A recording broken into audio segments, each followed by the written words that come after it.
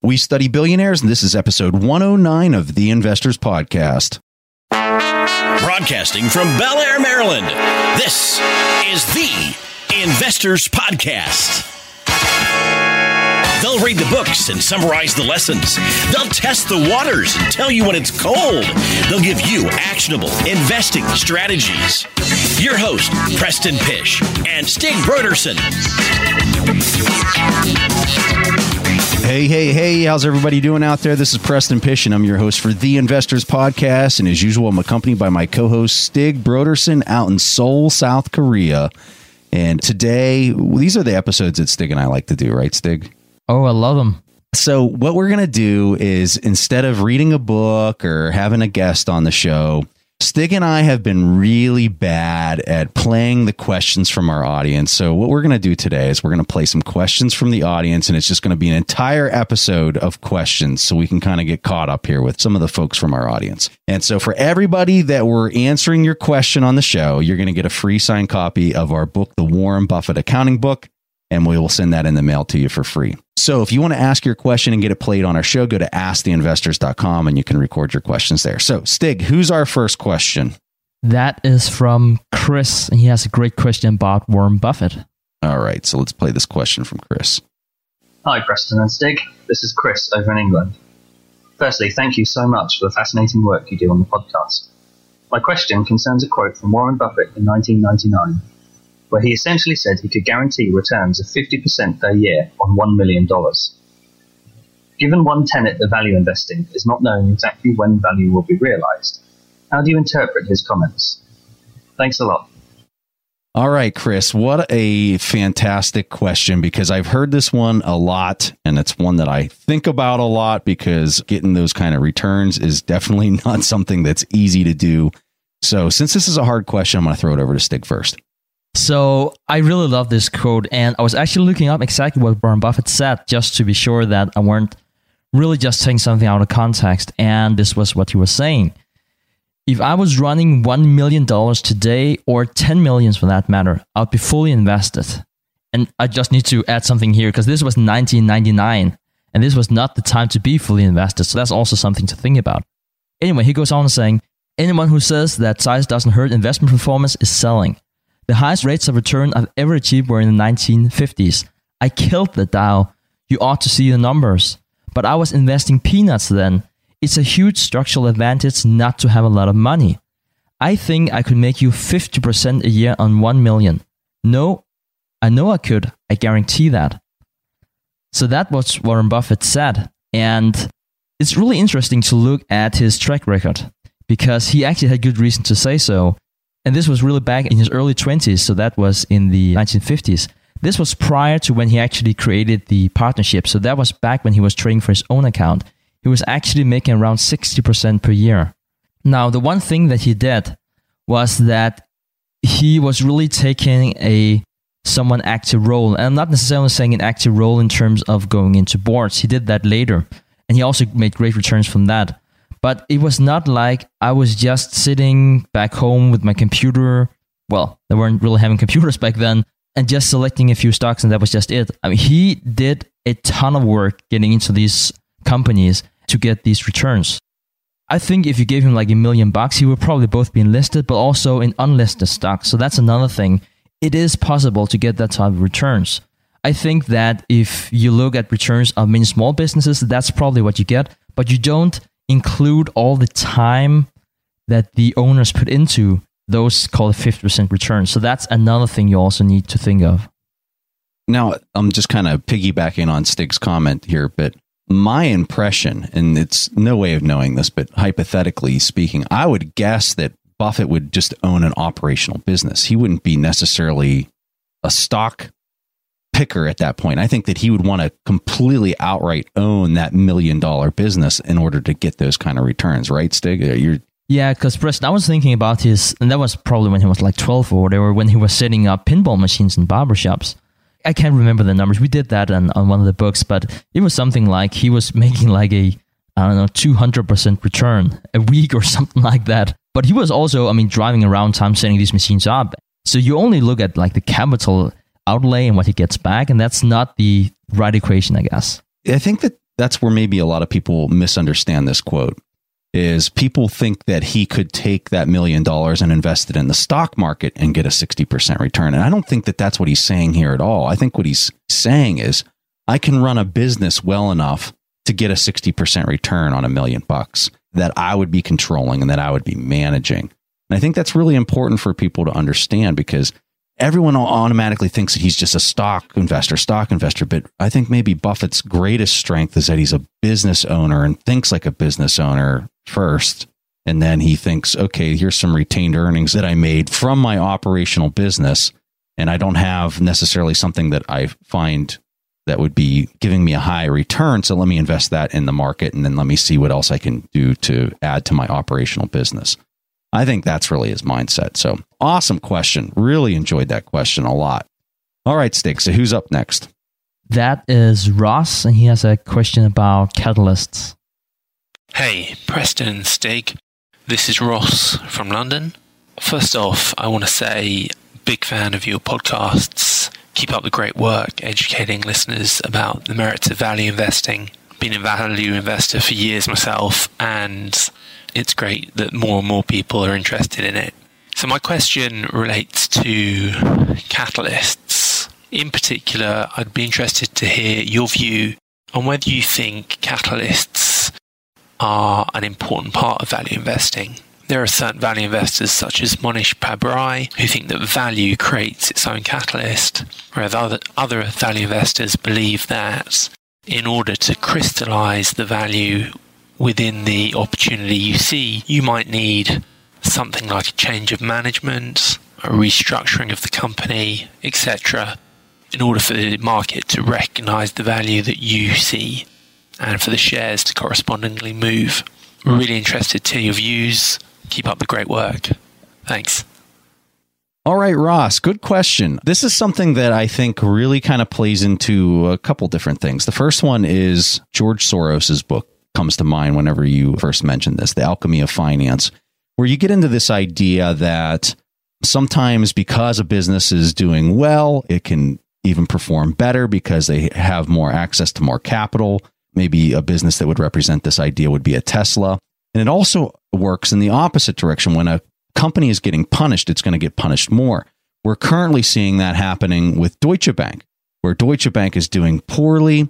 Everyone has concerns about them being solvent. And now their access to capital from bond buyers to everybody else, the yields are going up because no one wants to supply the capital and potentially get bailed into the common stock if they would go under.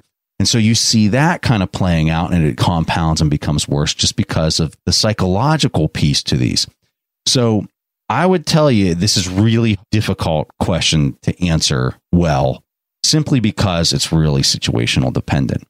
But I do agree with Soros's thesis in his book there. And just so everyone knows, we have an executive summary for that book if you guys are interested in reading it. In fact, we'll make a link in our show notes to it if you guys are interested in checking it out. As far as going beyond that, when you're talking about a deep value pick, if you go to Toby Carlisle's book, which in my opinion is probably one of the best books ever written on value investing, and I know I'm biased because I'm friends with Toby, but I'm being serious. I've read a lot of books on value investing, and I think Toby's is phenomenal. And in his book, what he really kind of demonstrates is that catalyst or no catalyst, when you get into this deep value selection, and you're doing it across the basket of stocks, call it 20 different stocks that you use that same criteria for. Over time, it has proven that it beats the market. And so in that scenario, you're not really waiting for any type of catalyst, a change in management or anything like that. You're not waiting for any of it. It's completely passive. Based on that, I guess you're not really waiting for that catalyst of a management change to occur in order to make the selection and still be able to beat the market. So I would tell you, I think that definitely plays into it. But I think that if you're exercising an approach where you have a basket of picks that you're kind of using the same methodology for in order to make the selection, I guess you could maybe say that you don't necessarily have to pinpoint when that catalyst actually occurs. So I'm curious to hear what Stig has to say on this one. I think the discussion about catalysts is so interesting because there's really no right answer to this. And even Graham was asked about it, and he weren't really sure how to address it. He just said that he could observe that if we only look at value in itself, intrinsic value as a catalyst, he would say he observed that 18 months was a somewhat good estimate in terms of when that reversion to the intrinsic value would happen. But he also said it was extremely volatile and you couldn't guarantee that it would happen for a long, long time.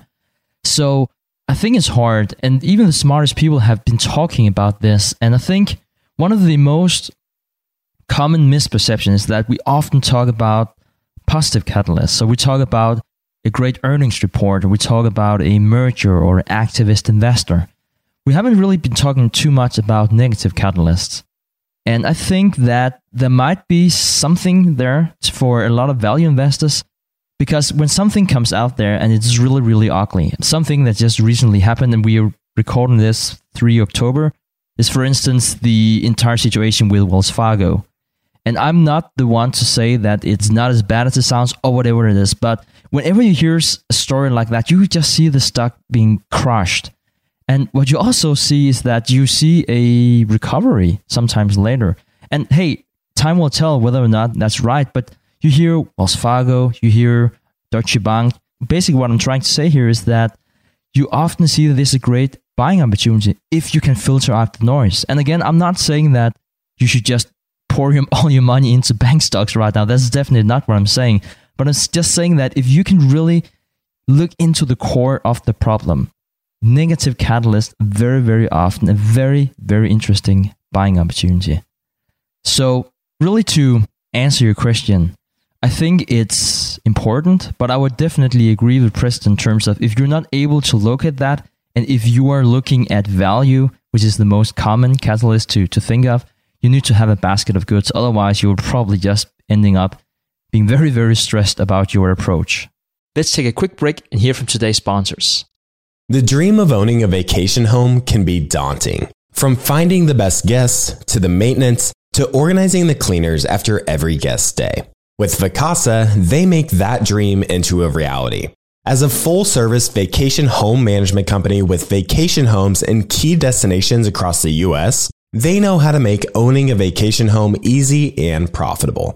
On top of proactive property maintenance visits by professional local teams, a data-driven booking platform, and around-the-clock support, homeowners earn on average 20% or more revenue from their vacation homes. Vacasa makes vacation home ownership easy. If you're looking to make more from your vacation home by doing less, partner with Vacasa at vacasa.com. That's vacasa.com to get started on your dream of owning a vacation home. Have you ever wondered if there's an AI tool like ChatGPT specifically built for the stock market? A tool that not only aids you in your research and analysis process, but also allows for dynamic discussions? Today, I want to share such a tool with you called Meka. Meka is the AI-powered stock research assistant now enhanced with real-time stock data. Meka does a lot of the heavy lifting of sifting through financial statements and company data and delivers it to you nearly instantaneously, and the best part is that it's 100% free. Try it out today and ask Meka questions like, what is the financial health of Microsoft? How much cash does Copart hold on its balance sheet? What is the return on invested capital of Adobe, or millions of other prompts? Check it out today for free at Meka.com. That's MEYKA.com. Today's episode is sponsored by Range Rover Sport. Range Rover Sport leads by example with their dynamic design that rises to the occasion. It's got powerful on-road performance and commanding all-terrain capabilities, coupled with signature Range Rover refinement. The third-generation Range Rover Sport is the most desirable, advanced, and dynamically capable one yet, redefining sporting luxury. It's got advanced cabin technologies such as active noise cancellation and cabin air purification, offering next-level comfort and refinement. The purposeful cockpit-like driving position sets the tone for a focused interior that promotes exhilarating driver engagement. Award-winning Pivi Pro infotainment is at the heart of the experience and provides intuitive control of the vehicle systems. You can enjoy a dynamic drive and total comfort with optional 22-way adjustable, heated and ventilated electric memory front seats with massage function. Design your Range Rover Sport at LandRoverUSA.com. That's LandRoverUSA.com. All right, back to the show. Yeah, and I think that last point's really important, because if you're doing this for an individual company, Okay. And let's say you're not distributing your risk across the basket and you're really relying on some single event to occur in order to basically change the trend or change the direction, like a change in management or whatever it might be. For like Deutsche Bank, maybe the Department of Justice is now going to take their original $15 billion fine and they're going to change it to $5 billion or whatever it might be. If you're waiting for that event to occur, you're really getting into this idea of what I've heard people call it as binary investing, where if one event happens, then you're going to win. And if the other event doesn't happen, then you're going to lose. And I think when you put yourself in that situation, you actually create such a stressful situation for yourself over the long haul because you're dependent on something that's going to occur and you have no idea or you have no control over how that's actually going to happen. And that's where I think it really doesn't really become fun for people when you're not enjoying the process when you're investing like that. So just some things to think about. All right. So who's up next, Stig? That is Jeff and his question about real estate. Oh, boy.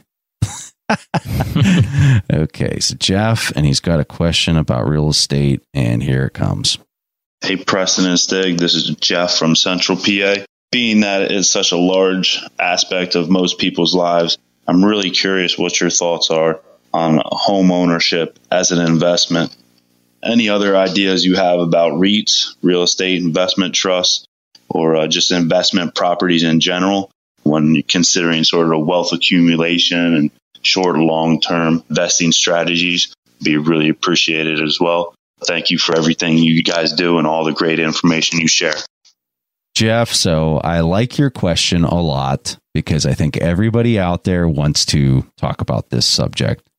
But I have a feeling I'm not going to make any friends with my response. So this is my opinion on real estate. We have these interest rates, and these interest rates have been going down for 35 years.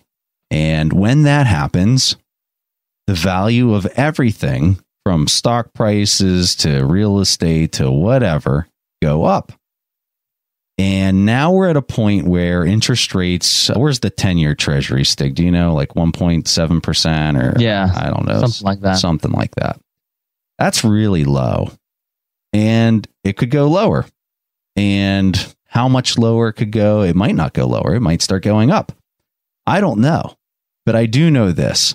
There is an enormous amount of pressure for central banks to try to continue to push those interest rates as low as they can possibly go. And as long as that happens, I think you're going to continue to see real estate hold its current price, especially for single homes, for just like the individual person who has a house. I think that you're going to continue to see these prices hold. The price of the house is more dependent on long-term interest rates like the 30-year treasury.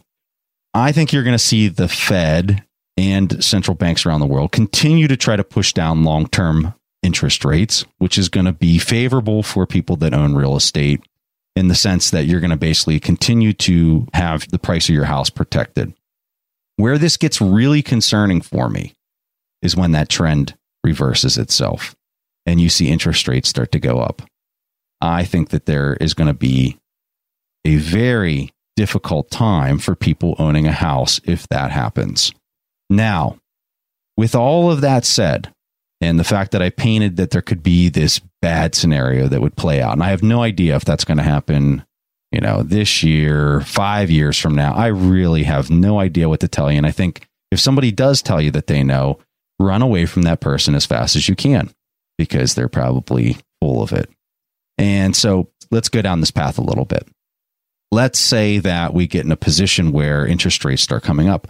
I think the Fed is in such a tricky situation that if they allow that to happen, they're going to see some major issues in the real estate market. And so I think they're going to fight that as hard and as aggressive as they possibly can.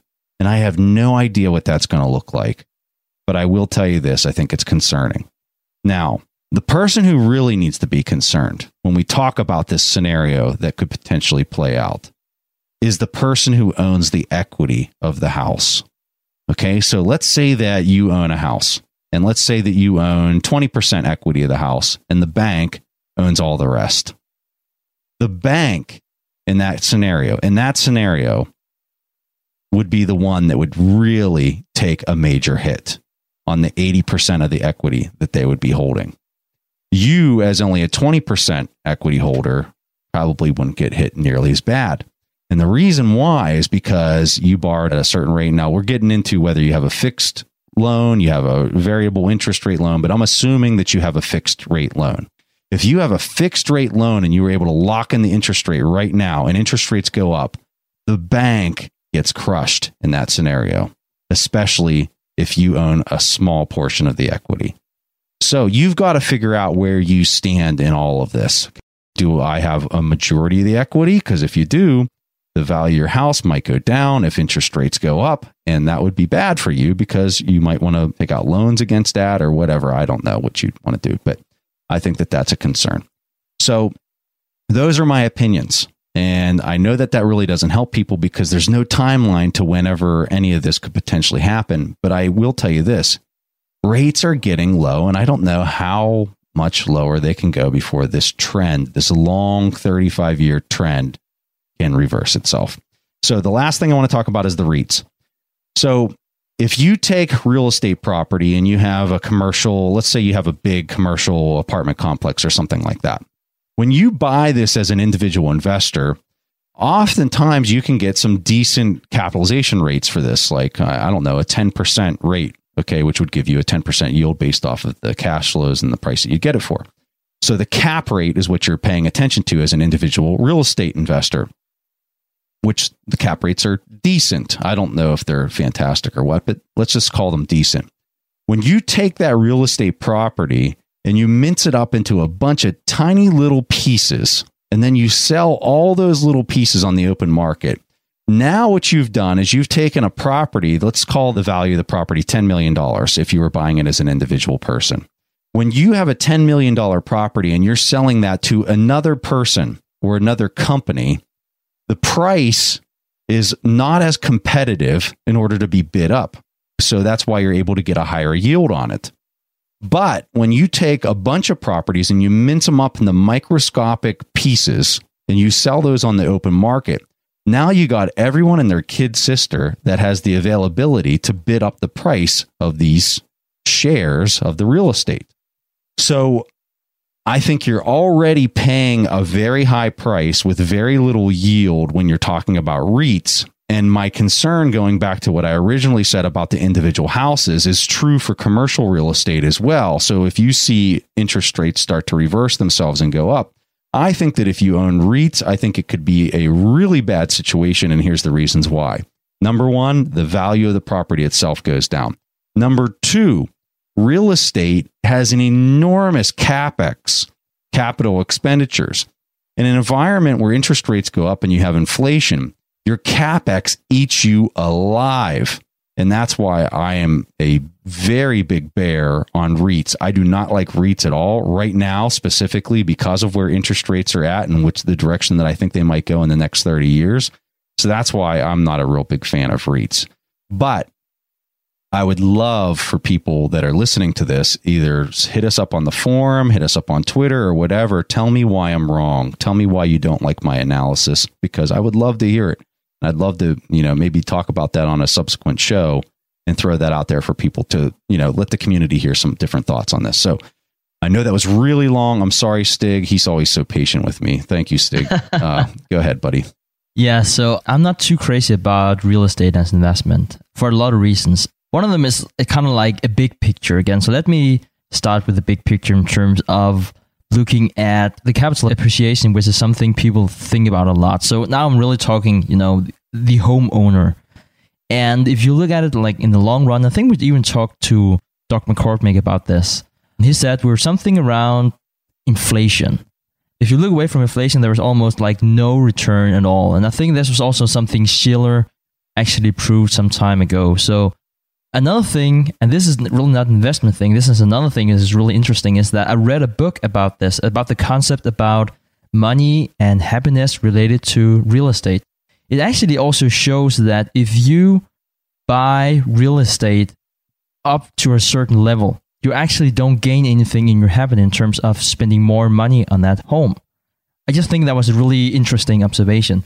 One of the reasons for this, there are quite a few, but I just want to highlight one, is that whenever you buy something that is more expensive and you think that makes you happier, you would move into a more expensive neighborhood. And the extra happiness you get from the extra features you have in that house, they are completely diluted about, you can look at your neighbors and they have the same things. So it actually doesn't make you any happier in the end. So I kind of think that was, if you look away from factors like if it's safe to live in the neighborhood or like noisy neighbors and some of these things, actually the quality, if you want to call it like 4 or 5 bedrooms, whatever it is, it's really makes no difference. Another thing in terms of, you're paying money to yourself, especially considering that you might not have any capital appreciation, is that still a good business? It's actually not. If you really crush the numbers, it's actually not a good business to pay to yourself, which is, as Preston mentioned, typically the bank anyway. Also because you need to factor in the amount of time you usually need to spend having your own home compared to renting. There are more paperwork. If you have a house, there is also like the gardener, or you need to pay the gardener, whatever it is. So actually, across the board, there is no like economic reason to do that. There might be a lot of other emotional reasons to do that, but no. So sorry for this unpopular answer.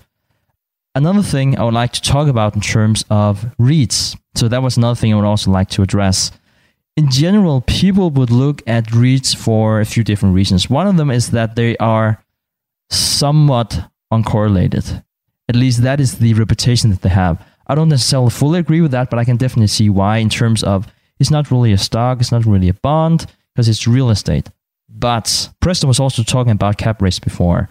Then it is so that if there is if the assets in general are overvalued, if stocks are overvalued, if bonds are overvalued, it doesn't take long for the investors to realize if they have an asset class like REITs, the money will flow into that, which will basically just punish the cap rates. So that's another thing to consider. Unfortunately, there's like no hidden asset class that just gives you like a tremendous better return compared to your risk right now. Another thing is also that in general, they will pay out a lot in dividend, not necessarily in absolute terms, but in relative terms to whatever they're making. So if you're an income investor, it might be a good idea in general to look into REITs, but it's not always the best vehicle in terms of maximizing your returns. I mean, that was more a general observation and not so much like specifically what is good in the current environment. Let's take a quick break and hear from today's sponsors. Support for this podcast and the following message comes from Corient. Corient provides wealth management services centered around you. They focus on exceeding your expectations and simplifying your life. Corient has been helping high achievers just like you enjoy their lives more fully, preserve their wealth, and provide for the people, causes, and communities they care about. As one of the largest integrated fee-only registered investment advisors in the U.S., Corient has deeply experienced teams in over 20 strategic locations. They have extensive knowledge spanning the full spectrum of planning, investing, lending, and money management disciplines. Leverage Corient's exclusive network of experts to craft custom solutions designed to help you reach your financial goals, no matter how complex they may be. Real wealth requires real solutions. For more information, connect with a wealth advisor today at Corient.com. That's Corient.com. Corient.com. As someone who's constantly on the road and traveling, Briggs & Riley has been a game changer that ensures my travel experience is phenomenal. I'm a satisfied customer of Briggs & Riley myself, and I can certainly tell you that their luggage performs. It's extremely durable, it has amazing features that make packing and getting around easier, and they have the best lifetime guarantee in the industry.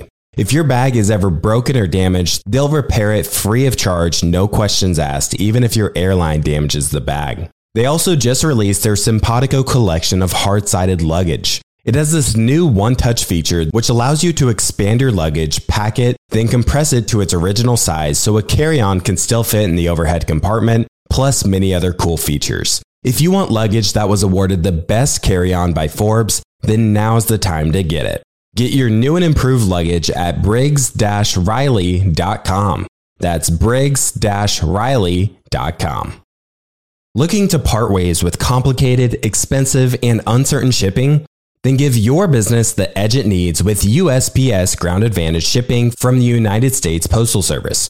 Keep everything simple with clear, upfront pricing and no unexpected surcharges. Keep things affordable with some of the lowest prices out there. And keep it all reliable with on-time ground shipments. It's time to turn shipping to your advantage. Learn how at USPS.com/advantage. USPS Ground Advantage. Simple, affordable, reliable. All right, back to the show. Preston, I see you have something. Yeah, sometimes whenever you do see the high payout ratio on these REITs where they're paying a fat dividend, sometimes you got to really dig into whether it's a sustainable dividend, because I see a lot of people that'll throw a REIT pick at me and I kind of dig into the numbers and I look at the historical, and you can really see that they're not going to be able to sustain the market price. You're getting paid a 4% dividend that's not sustainable. So you paid $20 for the REIT, and by the time you get out of it, you sell it for $16, and everything that you lost in the market price of it was what you gained on the dividend. So it was a completely flat purchase. So I would warn people on that as well. I'll go ahead, Stig. Yeah, definitely. And another thing to think about is that REITs are regulated different than common stocks. So Preston will talk about the sustainable dividend payment. A lot of these REITs are regulated in terms of the need to pay a given amount of the cash in dividend. So that's another thing to think about. It's not as flexible as a common stock that can just say, well, we're facing some headwind here. We'll just stop doing that because we really need to accumulate cash. I really like apartment buildings if you're going to buy them outright and own it completely for yourself and really kind of own all the equity yourself, especially if it's more of a lower income apartment complex.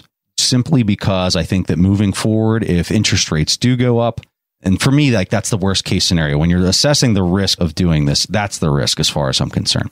So if you'd buy this and you'd obviously be leveraged, you could lock in a pretty decent interest rate right now. If it's lower income, I think that your ability to maintain the occupancy rate and keep people renting the actual apartments and not have a low vacancy, I think that that would probably work out well for you. And especially because I think when you look at some of the cap rates on these, they're fairly high compared to where interest rates are. I want to say some of them, this is completely dependent on the area where you live. But I mean, some cap rates might be 7 to 12% depending on where you live.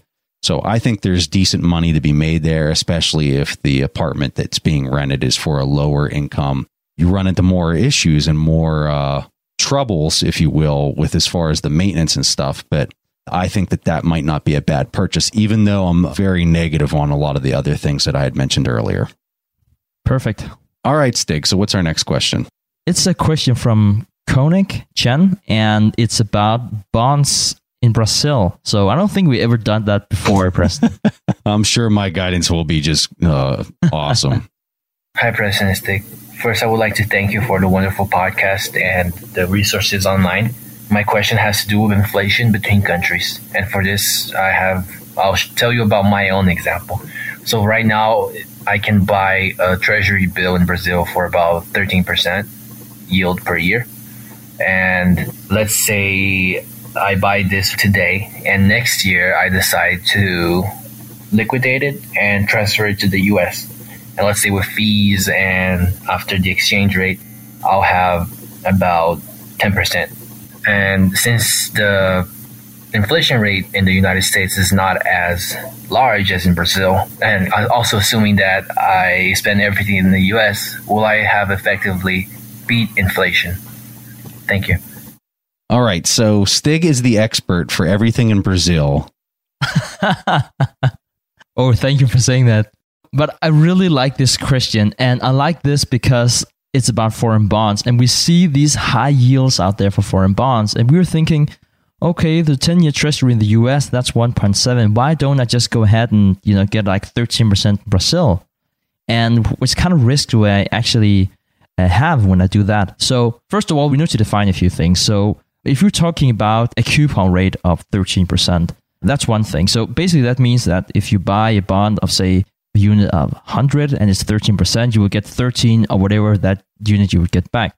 Now, so this is my next question.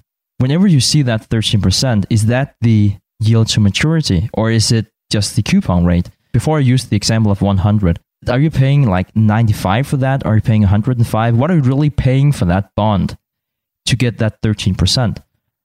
But let's just assume that you have a yield on maturity of 13%. So is that a good investment? Now, usually when you buy something in another country, you would have to buy in that currency. I know there are American instruments, but in the event that you would have to buy this Brazilian real, you also need to factor the inflation in, as you also talked about. Now, the inflation right now in Brazil is 9%. So if you're getting 13% in Brazilian real, you can expect that to be diluted by 9%. So it's not that interesting anymore because now you're going to 4%. Before you had 13 and 9% inflation, you have 4. Then you also mentioned a few other things. You need to convert the currencies. That's also going to be expensive. There's also commissions, so that's another expense. And you still incur a lot of risk at the same time because we don't know what will happen in a year. Like, okay, right now the inflation is like 9% and you might sell in a year and get those 4% deducting the fees or whatever it is, and you might still think it's a good investment. That's true, but you don't know what will happen to the interest rate in Brazil. I mean, I don't know what's going to happen to the interest rate in the US, and I can assure you I have no clue about the interest rate in Brazil. So depending on what happens to that, the bond might not be worth that much if you want to sell it in a year or two because the interest rate changed. So I don't know if I'm the Brazilian bond expert. I guess I'm really trying to say I'm not the Brazilian bond expert. I'm just saying like there are quite a few things you need to be completely sure of before you do that. One thing you can be sure of though is that it will be expensive to go in and out in that market. Whether or not you will get a good return in that market, I don't know. But in terms of fees, commissions, you do incur a lot of risk too. That's another thing. And now Preston is smirking because he's the deputy in the Brazilian bonds department here on the Investors Podcast. As your deputy, sir, you did a fine job, let me tell you. No, I don't really have anything else to add. I think you hit all the high points that you have in inflation in the country that you're actually holding the security. I think that your comment on the yield to maturity versus the coupon was a very important highlight that I think a lot of people don't understand. So yeah, you knocked that out of the ballpark, Stig. Spoken like a true deputy. I think that's all we have, right, Stig? Yeah. All right. Awesome questions, guys. Yeah. Thank you guys so much for sending your questions in. All right. So thank you guys so much. If you guys want to get your question played on the air, go to asktheinvestors.com. For everybody that sent their question in, they'll get a free signed copy of our book, The Warren Buffett Accounting Book. And you also get Stig's free course, his video course that he made for the Intelligent Investor. Very difficult book to read, and Stig completely made it simple. It's a paid course that we have on our website, but for everybody that got their question played today, they're going to get that course completely for free. He goes chapter by chapter, teaching everything in video format. Guys, that was all that we had for this week's episode. We'll see each other again next week. Thanks for listening to The Investors Podcast. To listen to more shows or access to the tools discussed on the show, be sure to visit www.theinvestorspodcast.com. Submit your questions or request a guest appearance to The Investors Podcast by going to www.asktheinvestors.com. If your question is answered during the show, you will receive a free autographed copy of the Warren Buffett Accounting Book. This podcast is for entertainment purposes only. This material is copyrighted by the TIP Network and must have written approval before commercial application.